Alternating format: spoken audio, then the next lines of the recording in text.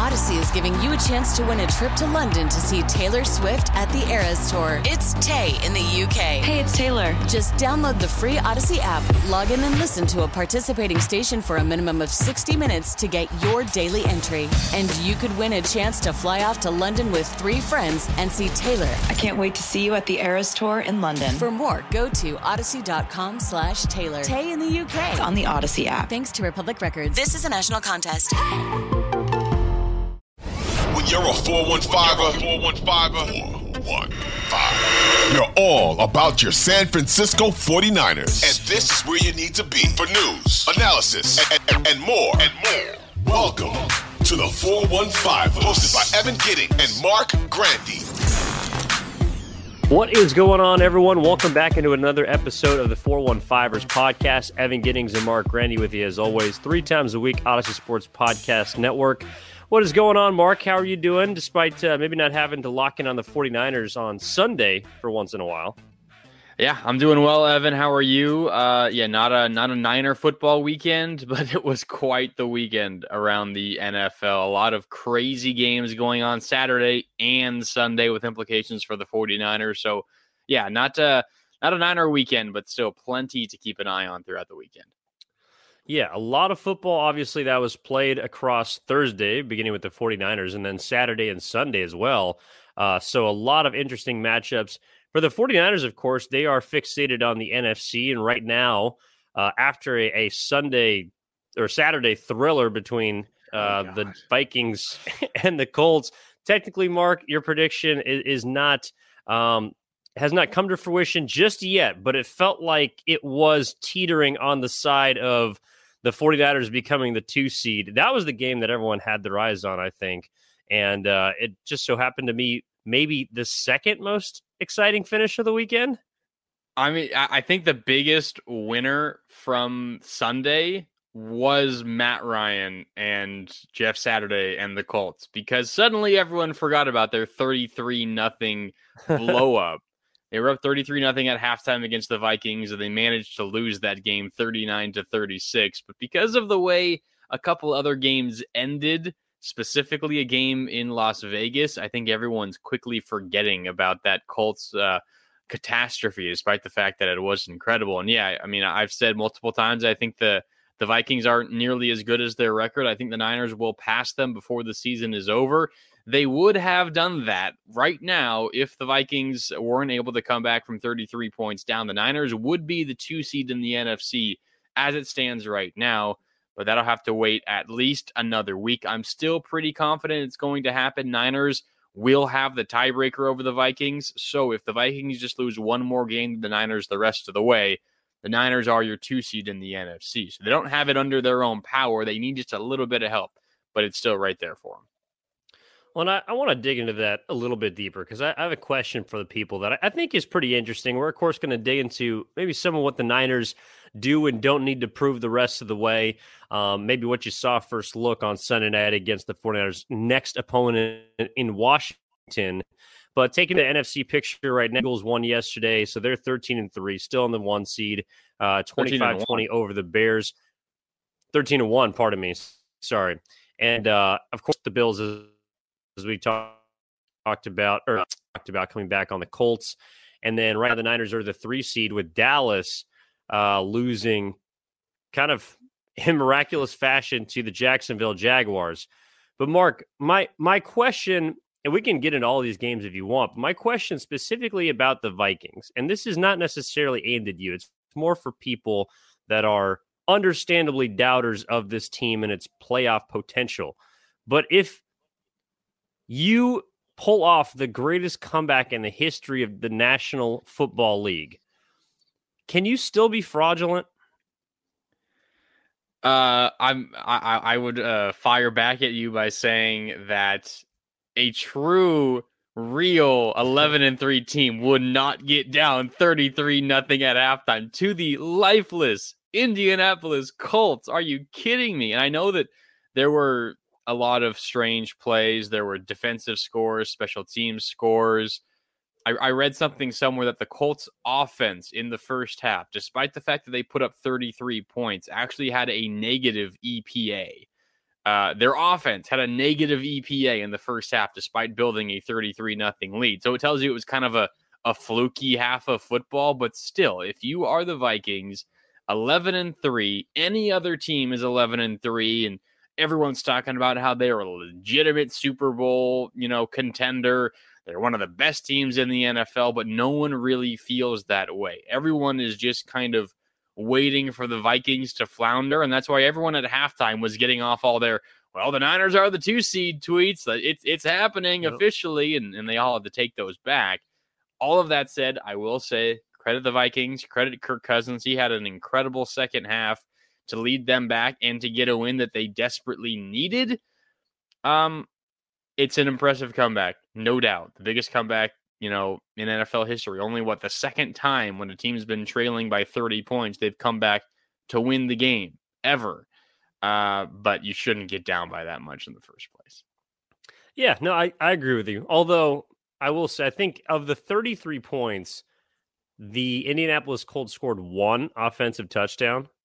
It was pretty amazing. Like they could have put up probably 60 in that game. Like if they had any sort of offense, any sort of defense. But Jeff Saturday, that's an L. But honestly, if we're being real, that feels like a come from behind loss that a first year head coach with no head coaching experience is probably destined for at some point. Yeah. But I just thought it was interesting. Like, yeah, Kirk Cousins is. I wouldn't consider him, a captain comeback kid in any sense of the term. And yet this guy's got like 7 game-winning drives this year because the Vikings are constantly coming from behind. And now, Mark, finally this season, they have a positive point differential. Wow, that's big for the Vikings. We'll see how long it lasts. I was curious how this game was going to shake out because it was a Saturday game, standalone game, no other game going on. Shout out, Jeff. It was the first game. True, it was the first game of the 3 on Saturday. So what started at 10 or something like that. I think. Yeah, because your text started coming in around noon. Yeah, and then once the comeback happened, I started rooting for my fantasy team only, and not my Niners hopes for the 2 seed. But I was wondering, is this considered a primetime game? Because primetime Kirk Cousins, as we know, is the worst quarterback in NFL history, and he looked like it in the first half, but second half was not primetime Kirk Cousins. So. Vikings, I don't know how you did it, but you did it 39-36. You win in overtime. And they had a touchdown taken away from them as well. They ended up getting it and tying it. But after the Colts fumbled, the Vikings picked up the ball and ran it all the way back for a touchdown. But they didn't call it a fumble on the field, and they blew the play dead. On a review, it was a fumble. But since they blew the whistles and blew the play dead, they could not allow the return for a touchdown to stand.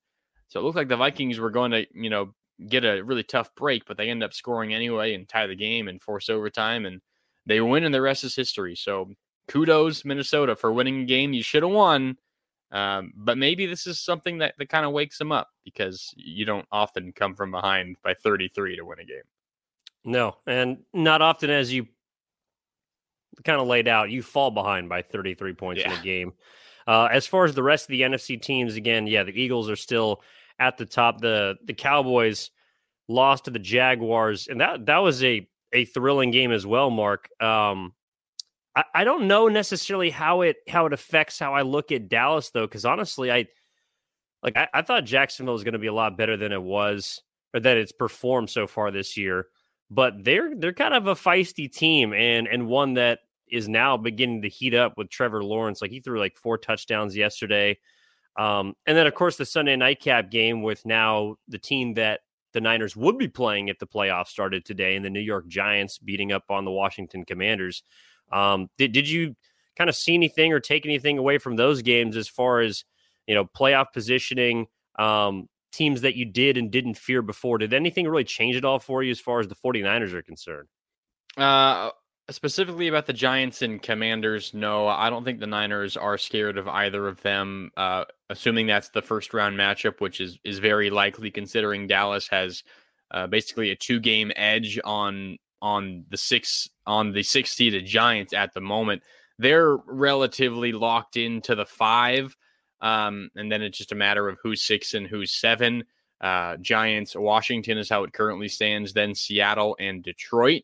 Detroit suddenly 7-7. The fighting damn Dan Campbells. Don't forget about them. They have a chance to make the playoffs for the first time in a while. But no, I mean, I don't think the Niners should be too scared of the Giants or Washington. That would be a home game in the first round.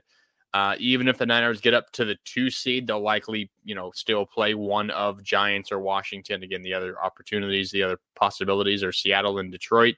I think with the Niners defense, any of those teams aren't going to be scoring many points against the 49ers. Maybe the one exception is Detroit. They can really put up points.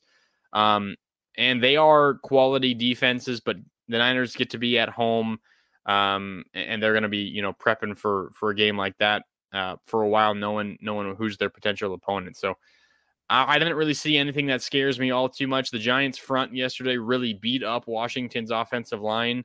Kayvon Thibodeau, the rookie, was incredible. He had a strip sack that he returned for a touchdown. But no, I don't think the Niners should be all too scared of that. And the first round isn't really going to make a difference whether you're the 2 or the 3. It's who you might play in the second round of the playoffs where that comes to fruition. So first round, I don't think the Niners have too much to worry about. Yeah, I did see kind of a running theme throughout some of these games, which is, and not all of them were cold weather games. I mean, we're looking at New York, Detroit, they're outside. We're looking at Philly and Chicago. That's a cold weather game. But I do think we're starting to see, as maybe was previewed a bit on Thursday by the 49ers, just how important the running game becomes at this point in the season, which would be another reason to feel good about San Francisco and its chances to potentially make a deep playoff run. But when it comes to running backs, there were some big days yesterday. And there was also, look, if I'm looking at Philly and Chicago, there are a couple of big running games by quarterbacks. And so I think that's something we're also going to have to keep an eye on when it comes to, look, how are the 49ers going to be matching up, faring, trying to game plan for some of these game wreckers that are in the backfield. Philadelphia, obviously, Jalen Hurts didn't throw the ball all that well, but had 3 rushing scores. Looking around the league, I mean, Detroit and New York, that was a bit more of a slugfest than I think a lot of people who do or don't watch the Lions were kind of accustomed to. The Cowboys do love to run the football, to try and take the ball, I think, late, especially out of the hands of Dak Prescott, who was a bit up and down. And that defense, of course, gave up 40 points to a Jacksonville team that I think is pretty good. It's finding its stride, but might be a year away, just depending on how they started. Even teams like the Chiefs, Mark, are really using both of their running backs, Isaac Pacheco, and then Jerick McKinnon had another big day for Kansas City. So it does seem like, whether it be because of the weather has turned, whether because teams are starting to try and play more physically and impose their physicality on opponents, the running game has become, I think, maybe even more prevalent than it was early on this season when we saw the offenses and overall point totals go down. Yeah, I agree with you. And we've talked about this a number of times throughout the season. I remember having conversations about, are the Niners kind of built for postseason football? And I think we had a little bit of a disagreement, but I think we generally both agree that the Niners tend to be better at the things that you usually need to do well in the postseason: run the ball and play defense. And, on the flip side of running the ball, it's being able to stop the run. And recently, the Niners have been really good at that as well. Part of that is because they've built some leads. But you look at the last 3 games, Miami totally got away from the run. Same thing with Tampa Bay. And in Seattle, Kenneth Walker, their fantastic rookie running back, had some success, had one relatively big run, but besides that, did not run the ball all too well either. So, postseason football, as you mentioned, you get in cold weather games, you're playing against really good defenses that limit the passing attack. And for the Niners specifically, you're being led by a rookie quarterback who doesn't have much experience. throwing the ball might be tough. So you're going to have to lean on your run game, and Niners have been really good at that. And then, of course, on the flip side, limit opponents' run game. And they've been good at that as well. So I think the Niners still a few weeks here before they get into the postseason. But I think the Niners are set up as well as any team in terms of what they're doing well at this moment, which is usually what you need to do well for postseason success. I think they're set up really well heading into the postseason. Yeah, no, I'm with you right there.